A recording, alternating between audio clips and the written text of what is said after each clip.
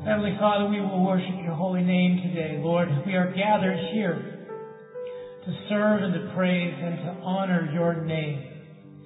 Lord, we know that we are not worthy to be called your children. And Lord, we know that it's a gift. The gift of your love is free if we just choose to accept it.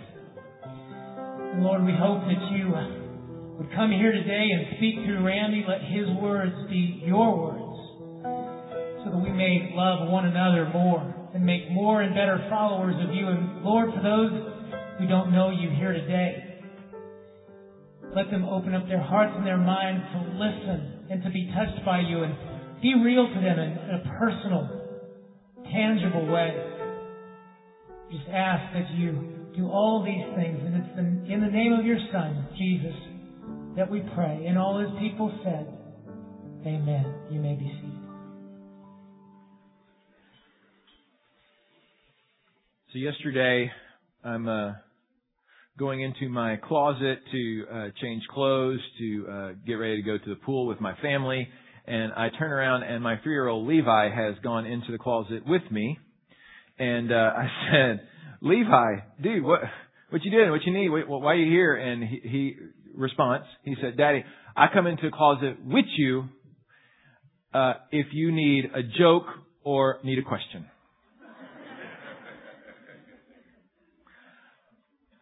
What do you say to that? You know, I didn't necessarily need a joke at that moment, but he was there to offer. If I had a question, he obviously was going to give an answer. And it's just nice to have, you know, some people have personal shoppers. I had a personal, jester. I don't know. You know, I said that this morning, and you know, the crazy thing is, we walk into settings like this, and it's almost like we're surprised that God is in the moment.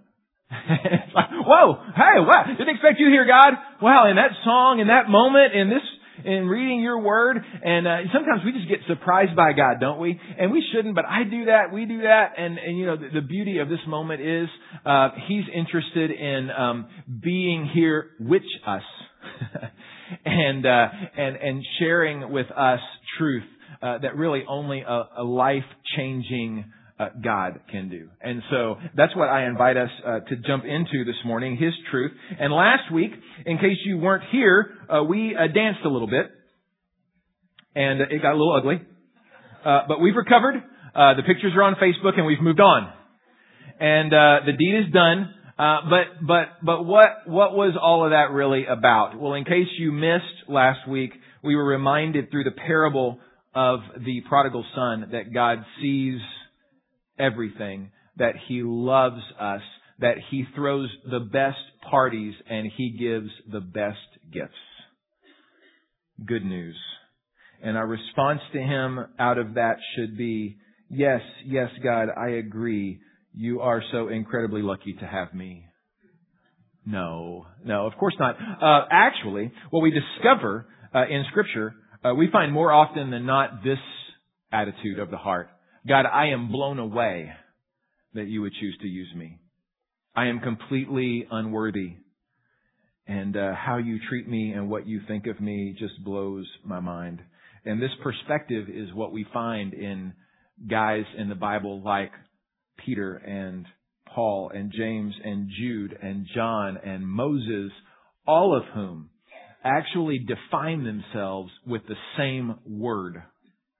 All of those men defined themselves and their relationship to God with the word bondservant. Not necessarily the most glamorous word or the most understood word for us, but we do find the background of that word in Deuteronomy 15. You don't have to turn there. You can if you want to. We're not going to look at specific verses there. We are going to look at specific verses in Luke 10, if you want to jump ahead to Luke 10. But in Deuteronomy 15, what we find is slaves being described as people that could go free after 6 years of service, right? And crazy enough, although you would expect them all to jump ship at that time, many of them would actually choose to stay. Some of them chose to stay because they really had a hard time making a living outside of the master's house. The 6 years were up, they went out, and the economy was such, or their skills were such, or whatever was such, that they were having a hard time existing on their own. Others chose to stay because they just were connected so much to the master and his house. Over the past 6 years, they had grown comfortable in that experience and just quite honestly didn't want to leave. And so Scripture defines that critical moment in Deuteronomy chapter 15 where when a slave actually chose to stay, they actually took that slave to the doorpost of the house and would use a sharp instrument that they would put maybe holes in wood or other types of material, an awl, a spike of sorts, and drive it into the earlobe of the slave. Literally, for a moment, attaching the slave to the house physically. I mean, he's now completely one with the house, right? And then they would remove that spike, that instrument, and in that hole that was made in their ear, put a gold earring. And that earring would symbolize the fact that now they were a part of the master's family for the rest of their lives. That they were indeed a bond servant. Such bond servants were usually trusted with more of the master's affairs than a normal slave would be. They were, although still servants, considered part of the family. They were serving the master, but they were engaged in much more intimate details with the master's business, and they were a part of his family. And so these men, in both Old and primarily New Testament, defined themselves in their relationship with the Heavenly Father with that word. Isn't that interesting? The question that I have for myself and for us this morning is, does that define us? When we wake up in the morning, do we see ourselves in that way saying, God, thank you for entrusting me with this small yet vital piece of your affairs here? You know, we had 150 people that did that this past week. They woke up every morning, right? And they said, God, thank you for entrusting me with this little piece of your affairs here on the earth called Vacation Bible School. And almost 400 kids flooded this campus with 150 volunteers, middle school, high school, and adult, engaged in the affairs of our Lord. Amazing, incredible week. To serve, to give, to love. For what purpose? So that those 150 could earn some spot in heaven? There are some religions that believe that that is why they did it. To gain more favor with God? To get more pluses than minuses in the right column? An expert in the law asked Jesus this question in Luke chapter 10. He said, what must I do to inherit eternal life?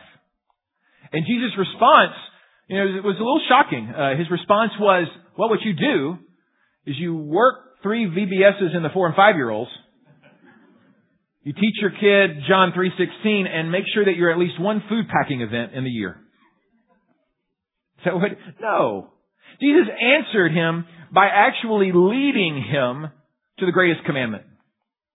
Love the Lord your God, Luke 10, with all your heart and all your soul and all your strength and all your mind.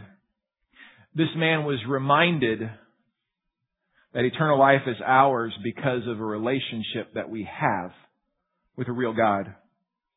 Not because we can do enough to earn a ticket to heaven or because of who we inherently are or because we work enough hours with children at the church. Now, notice the second portion of the man's response. He responds, and to love your neighbor as yourself. Now, this is not a contradiction to the first commandment. The first commandment is about the relationship, is about the love relationship that we have, that God wants us to have with Him. But then all of a sudden there's this love your neighbor component. This is going to take something out of me. This is a doing thing that is, but it's not it's actually an action that occurs out of the overflow of a heart that is captivated by the love of God. by someone who is devoted, who is surrendered completely to the God of the universe. Someone who is serving the Master, entrusted with the Master's affairs, a part of His family, a bondservant. The man pushes Jesus a little bit further. And who is my neighbor, Jesus? Well, we don't have all the facts as to why He wanted clarification in this matter, but for whatever reason, He wanted to define what is. We do have, though, Jesus' response, a look into the mission of one who is fully devoted, who is completely surrendered. We see the heart of a servant. And in this moment, He opens our eyes to this other parable. So we're in the parable of the prodigal son last week. This week we're in another very common parable for most of our ears. It has to do with the Good Samaritan. He starts it off this way. A man was going down from Jerusalem to Jericho. It's about 40 miles.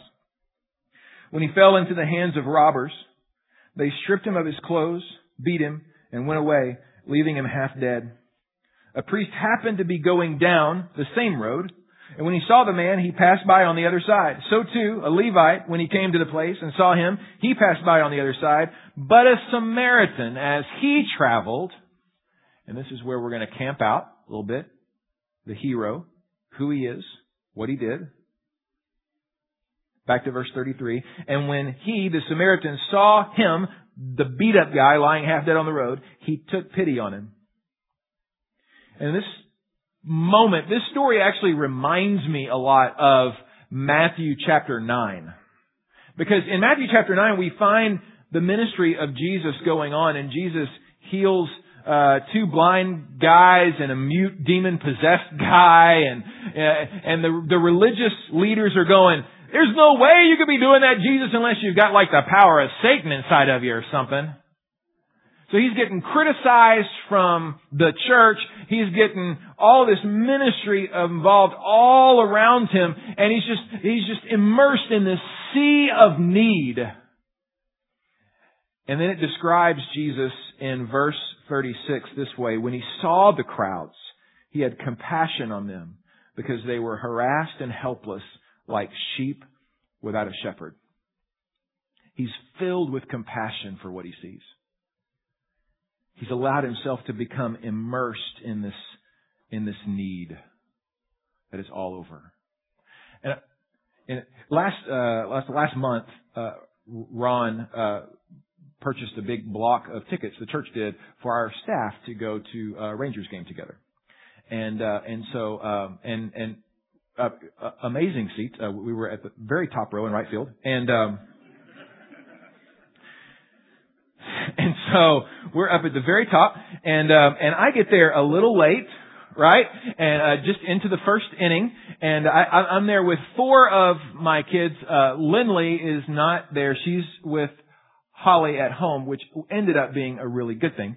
But we find our seats and we're sitting there, and literally our backs are, here's, if you've ever had the beautiful opportunity of sitting up that high in right field, there's a fence there right behind your back, and then it's just like, it's just nothing. It's just open air, but you are covered right here, which is kind of cool, right? And so it's blocking some sun or whatever from you. And so we're sitting there, and the game ends, the top of the first inning, start at the bottom of the second inning, and we get through one batter, and I look back, and there is this dark, ominous cloud approaching.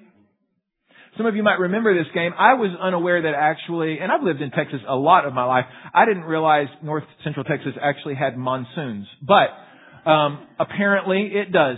And so it starts coming this direction, and Holly had told us, take some umbrellas. It could get a little dicey. It looks like some storms in the area. So I did. Being the conscientious dad, I packed up my Wonder Bread umbrella, which I still don't know to this day why I own, and I kind of hunkered down, right? And so the wind started picking up, the rain started coming in, and the rain was not vertical. It was completely horizontal.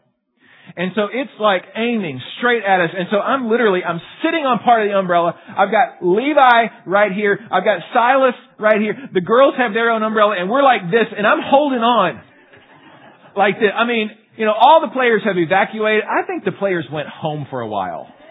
they're gone, right? And we're like holding on, like, and I'm like, oh, when is this going to be over? You know, this is like amazing. I mean, little kids are being washed down the stairs. I mean, it's just, and you know, I'm looking for seat belts. I'm doing whatever I can, and we're holding. And I turn to my left, and I kid you not, Michael Flores is over here next to me, and like, I don't know, dude, you didn't have an umbrella. He's like, which you would expect from a worship leader. I think he's singing in the rain. He's just like, here he is, you know, just out here. I mean, just like drenched, just like, you know, and we're like hunkered down, you know. Okay, in that moment, in that picture, I'm looking at this Jesus moment in Matthew chapter 9, and it hits me. It hits me, right? I'm doing this to shield myself as best as possible. I saw what was coming, but I was shielding. And Jesus, as He was walking through the crowd, He saw it, but He just allowed Himself to be immersed in the need. He was in that moment with everything that was around, and He wasn't going, well, I can't look at that. Well, don't want to get wet here. Well, no, I got a game to watch. I need to stay dry. There's a lot of things on my agenda. No, you know what? He was Flores in the rain. Right. He was there. Seeing and compassionate toward what He saw. He allowed Himself to see the need and was connected with God the Father in such a way that He was able to have His Father's heart for what was going on around Him. Verse 33. He had His eyes open and His soft heart there for the world. I wonder if they need anything up there at that church. I mean, it looks like things are going pretty well. I mean, they handled VBS okay, you know. I mean, I just want to come in here and kind of do my thing, my worship thing. They take care of my kids pretty well. I mean, they give them all back to me in the end, so that's good. And I mean, Rock Point's got a good thing going on. I mean, it looks like there's a lot of committed people at that church. Really, a lot of commitment. That's good. That's good. That's good. Verse 34, He went to him, back to the Samaritan, and bandaged his wounds, pouring oil and wine. In my mind, it's doubtful at this moment that Sam, the Samaritan, was traveling with some hand sanitizer, rubber gloves, and a Johnson & Johnson medical kit. I'm thinking he got a little bit dirty in this moment. I'm thinking he couldn't help but get dirty as he probably ripped a portion of his robe or garments off to start to bandage up this dying man. He didn't just call 911, he was 911 in that moment. And the reality of living out this life of a bondservant is that when we do it, it is a call to action, a call to get messy. And the reason why it's a call to get messy is because we are messy. People are messy. This world is a mess.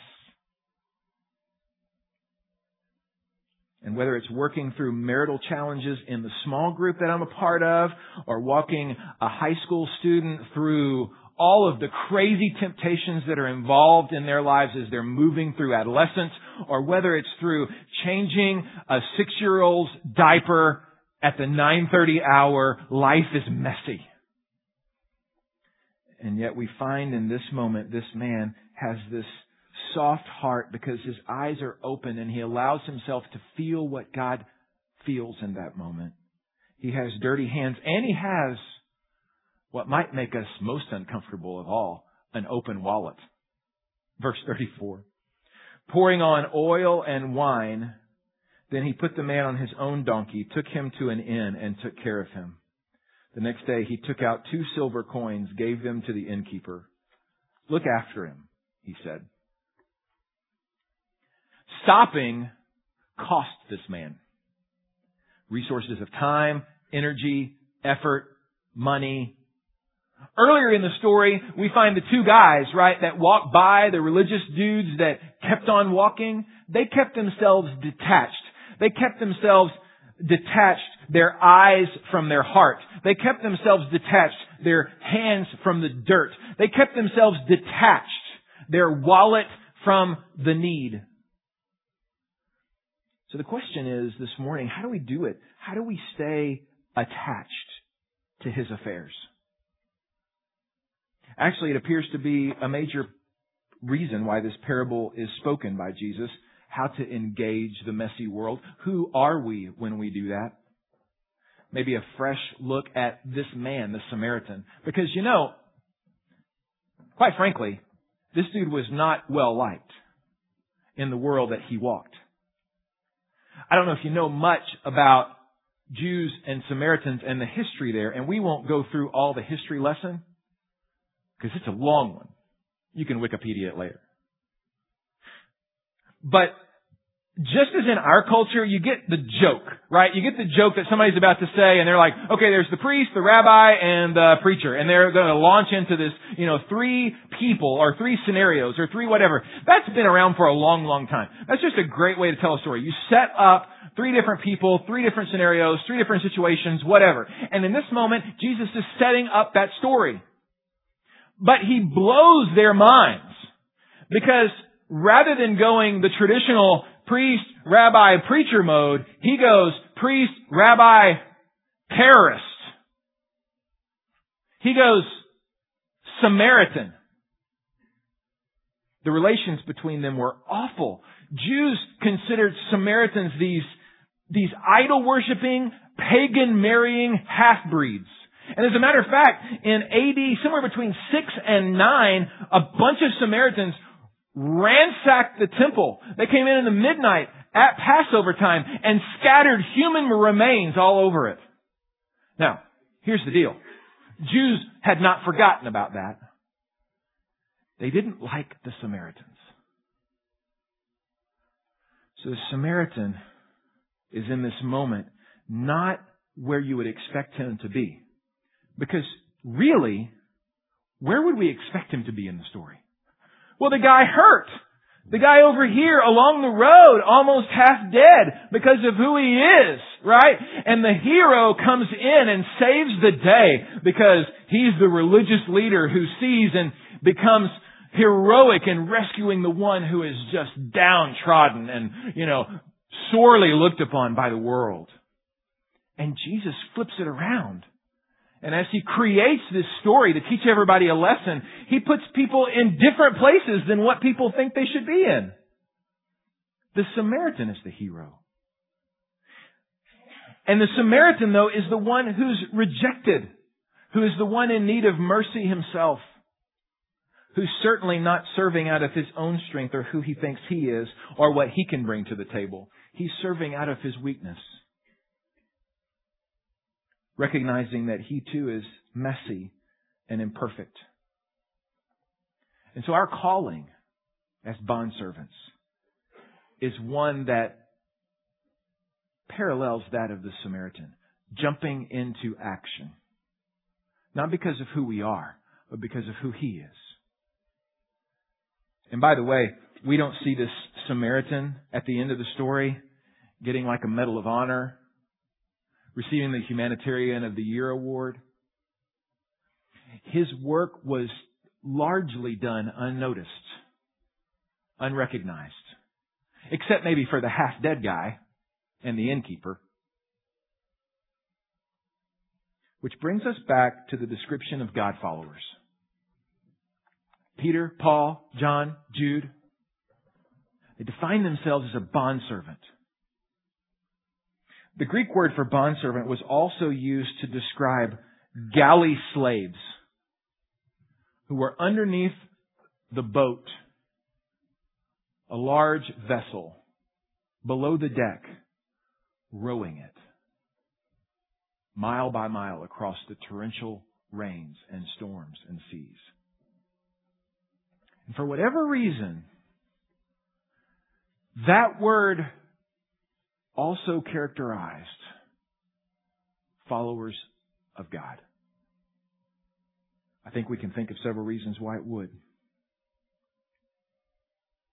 A few thoughts as we close up this morning. In the Samaritan story, a question that comes to mind is, What is it that keeps us from being Sam the Samaritan, from picking up the oar and just rowing? I think one of the things that keeps us from doing that is this tendency to say, really, God, I'll row whenever it feels right. It doesn't really feel right now. It's not necessarily that convenient. After all, I'm probably not really needed. I mean, they had everything taken care of last week at the church. I mean, that's why the church pays those pastors, right? And those ministry leaders. The reality is that God calls each of us to row. And not only does God call us into action as His children, but He's given us some responsibilities. You may say, oh yeah, I remember sermons like this. I mean, we're going to launch into like 1 Corinthians, and we've all got gifts, and we're going to talk about being parts of the body. And you know what? We're going a different route than the traditional. We're just going to look at the heart of a servant and let our hearts be captivated by this Samaritan. I serve not because God needs me, or because I feel guilty, or because it makes me feel good, but because I love Him, and I want to worship Him and obey Him, and because when my life gets aligned with His, I have this joy and peace and purpose and fulfillment, and I can't help but bringing Him pleasure by picking up an oar and rowing. And it's not about whether or not I feel like it. My guess is that the sermon didn't feel like stopping. The Samaritan didn't feel like stopping. And we already know by the Garden of Gethsemane example, our Savior didn't feel like climbing on the cross.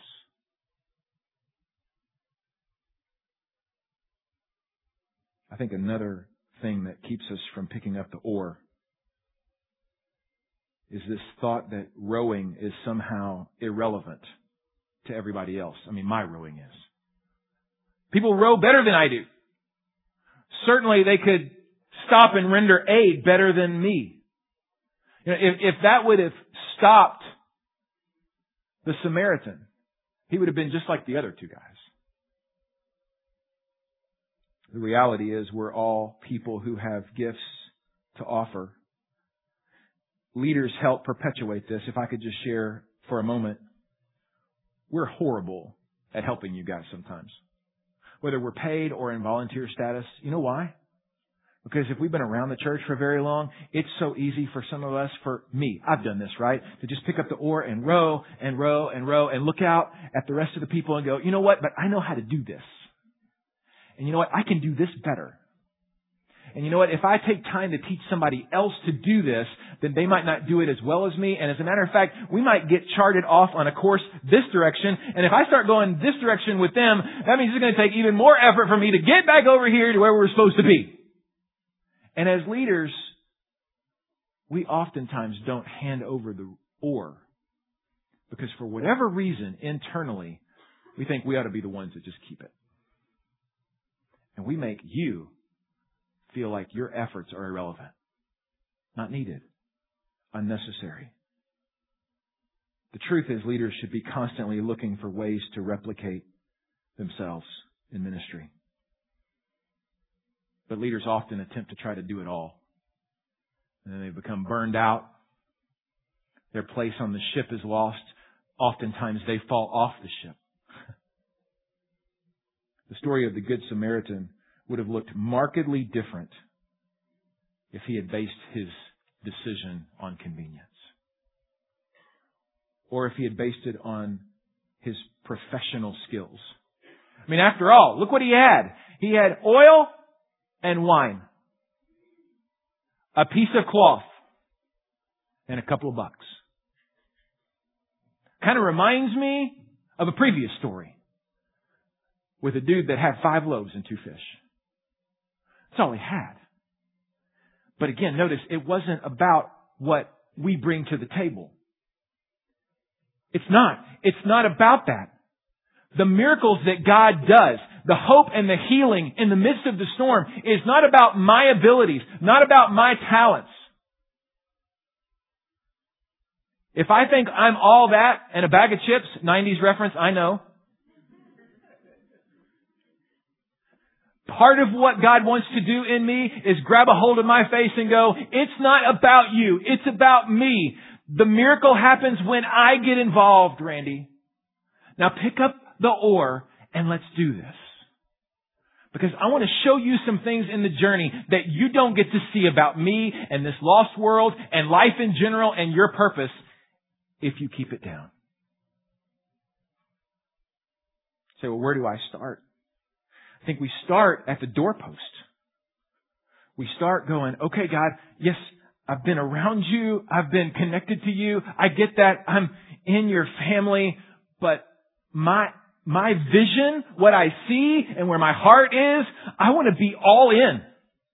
I want to be all in. I want you to take my ear and I want you to pierce it. And I want everybody to know that your affairs are my affairs, period. That wherever you want me to pick up the paddle and go for it, I'm in. I'm going to roll up my sleeves and I'm going to row this boat of your grace and mercy and peace and healing, not away from the storm of need, but right into the storm of need. God, the wallet of my life is wide open. My resources, my time, my effort, it's yours. So how does that look specifically? I don't know what it looks like for you. Our church is growing, but so are the opportunities. We've got international opportunities. You guys were amazing. Every kid that we had a picture of, off the table. Boom. Done. Sponsorship. As much as we had pictures before we left for Belize, taken off the table. Wow. That number starts to turn. Really cool. Guess what? We took the remaining 125 kids' pictures while we were there. So if you missed out as an opportunity, we have the opportunity to finish out real soon when we start putting the pictures back in that hallway. And before we know it, an entire school in Belize will be sponsored by our church. Internationally, opportunities abound. We've got this Belize option with the high school.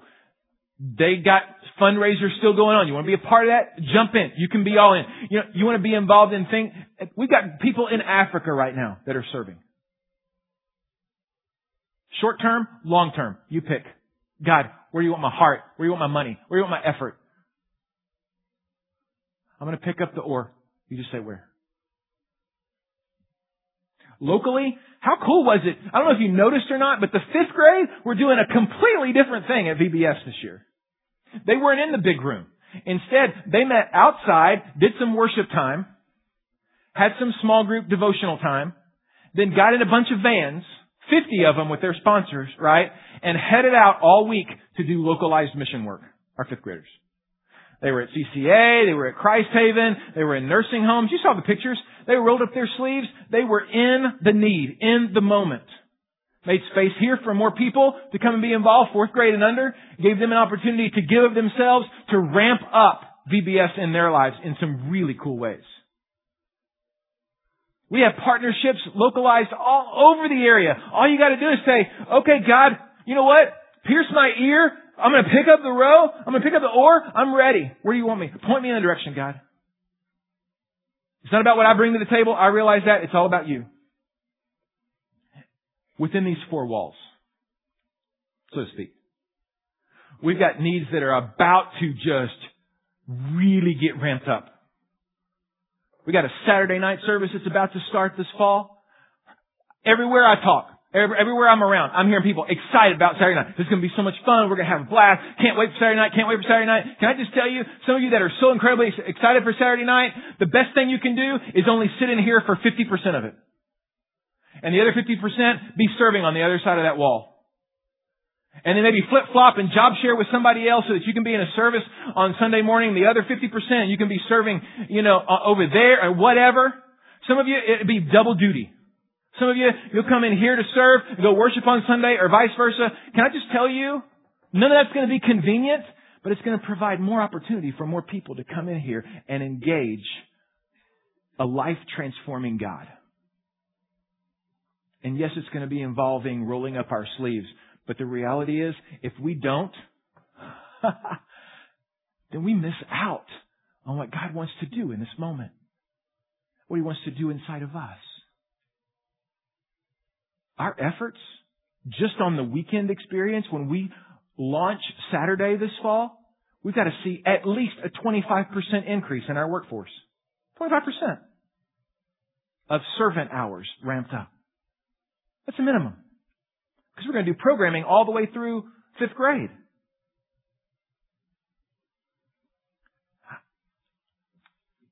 What is it going to mean when I pick this up? For some of you, you're already picking it up and you're going. You're like, I'm tired. I'm doing it. Okay, then maybe the greatest thing that you can do in the next 2 months is find somebody else to do it with you. Because we need to double up so that we're ready for what God is wanting to do here. Because I don't know if you have heard yet, but we're on schedule to finish out the building process here.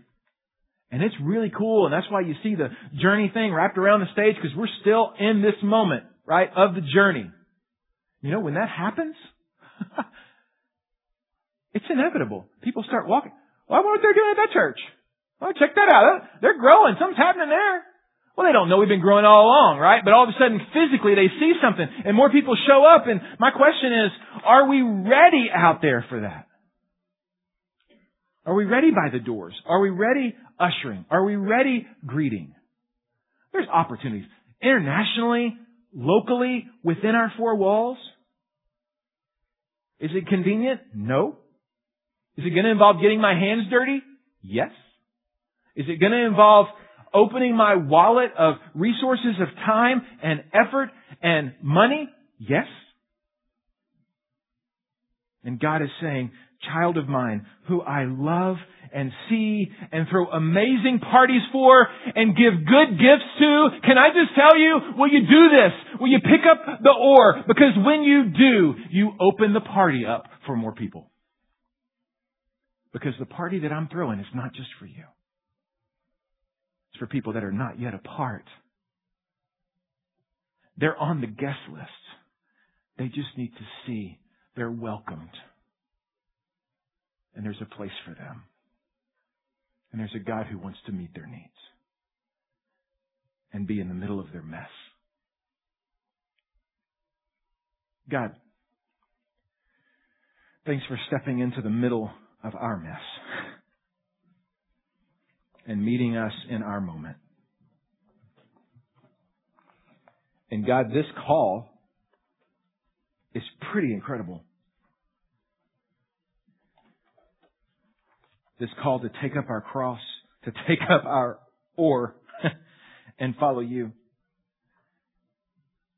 And God, I realize what I do sometimes, God, is I look at my Google Calendar and try to figure out where to fit you in relationship to the call. But God, it's not about where I fit you in. It's about, is my ear hammered to your door? Whatever, whenever. God, thank you for the invitation to be on the journey. Literally, the journey with you. And God, I pray for my brothers and sisters in this room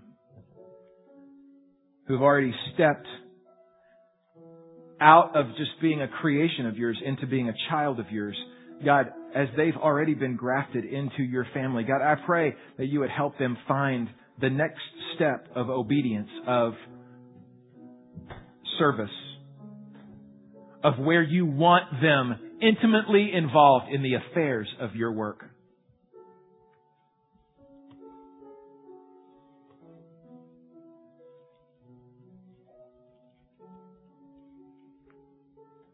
With your heads bowed, take a moment to just ask God, what did you want me to get out of this morning?